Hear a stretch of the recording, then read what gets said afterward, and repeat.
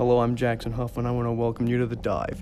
I'm here today with my co-host in the studio, Mr. Luke Long. Luke and I are talking about the Devil in the White City, or more specifically, Dr. H.H. Holmes and how he became the Devil in the White City. That's right, Jackson. We're going to take a dive into the mind of the doctor and see how he was able to kill so many people in such a short period of time due to the Chicago World Fair. Alright, so imagine yourself in Chicago, but not today's Chicago. We are in the Industrial Revolution Chicago. The city is bustling, the buildings are getting taller every day, and there's a large gap between the haves and have-nots.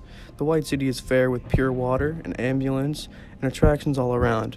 But if you walk not even 1 mile away, you find yourself at a small mall full of fun stores, a barber shop, and also some hotel apartment area type of rooms. What you cannot see is the gas chamber, surgical room, and cellar beneath where Dr. H.H. Holmes is currently dissecting a fine new lady's corpse that was once his secretary. H.H. Holmes claims he was the devil. I was born with the devil in me. I cannot help the fact I was a murderer, no more than the poet can help the inspiration to sing, claims Holmes in a confession written down in 1896 during the interrogation prior to his trial.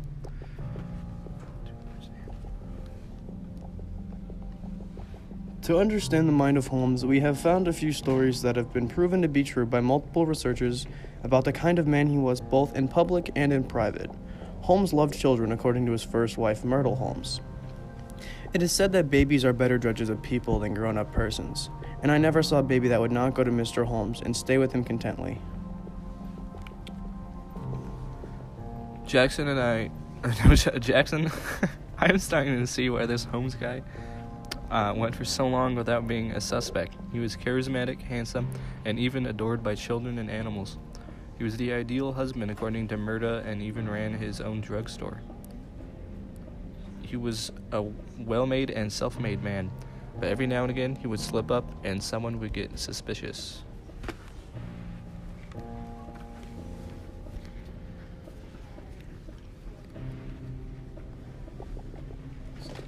Oh yeah, okay. There's a couple stories about his slip-ups that we will read to you, but they will be paraphrased for the sake of time. There was a time when he was watching over the construction of a second drugstore, and when he told someone to drop a brick on a coworker's head because he was his brother-in-law, the man was terrified. Or when he offered an old lady $4,000 to make him the recipient of her $6,000 life insurance policy. The lady was suspicious and asked why he gave her the money, and he says back to her, "Well, I make a $2,000 profit," and then whispered in her ear, "Don't be afraid of me." I can only assume that line terrified her, right? That would surely scare me. Due to Holmes' reputation, we can only assume that he killed her or had someone else kill her within a month.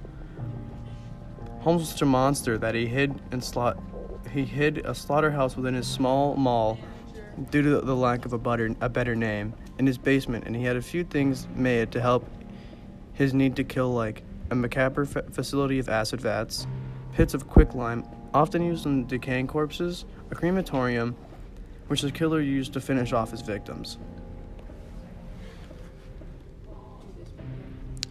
The reason no one would have guessed this was here was because of the location and use for the building. The building was technically a shopping area with a small and medium-sized apartments above, but even the hallways and staircases were designed to get people lost and lead them to trapdoors and that drop them to the basement.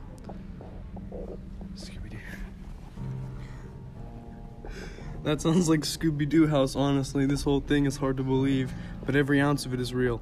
And you can even visit his murder castle, as in which Chicago Police Department calls it.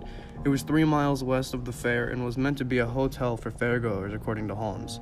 For a direct location, the address is 611 W 63rd Street in Chicago, Illinois. It would be west. Feel free to visit. Holmes isn't around anymore, but we still do not recommend going inside. On the next episode of The Dive, we will delve deeper into the murder castle of Chicago and the World's Fair of the 1800s.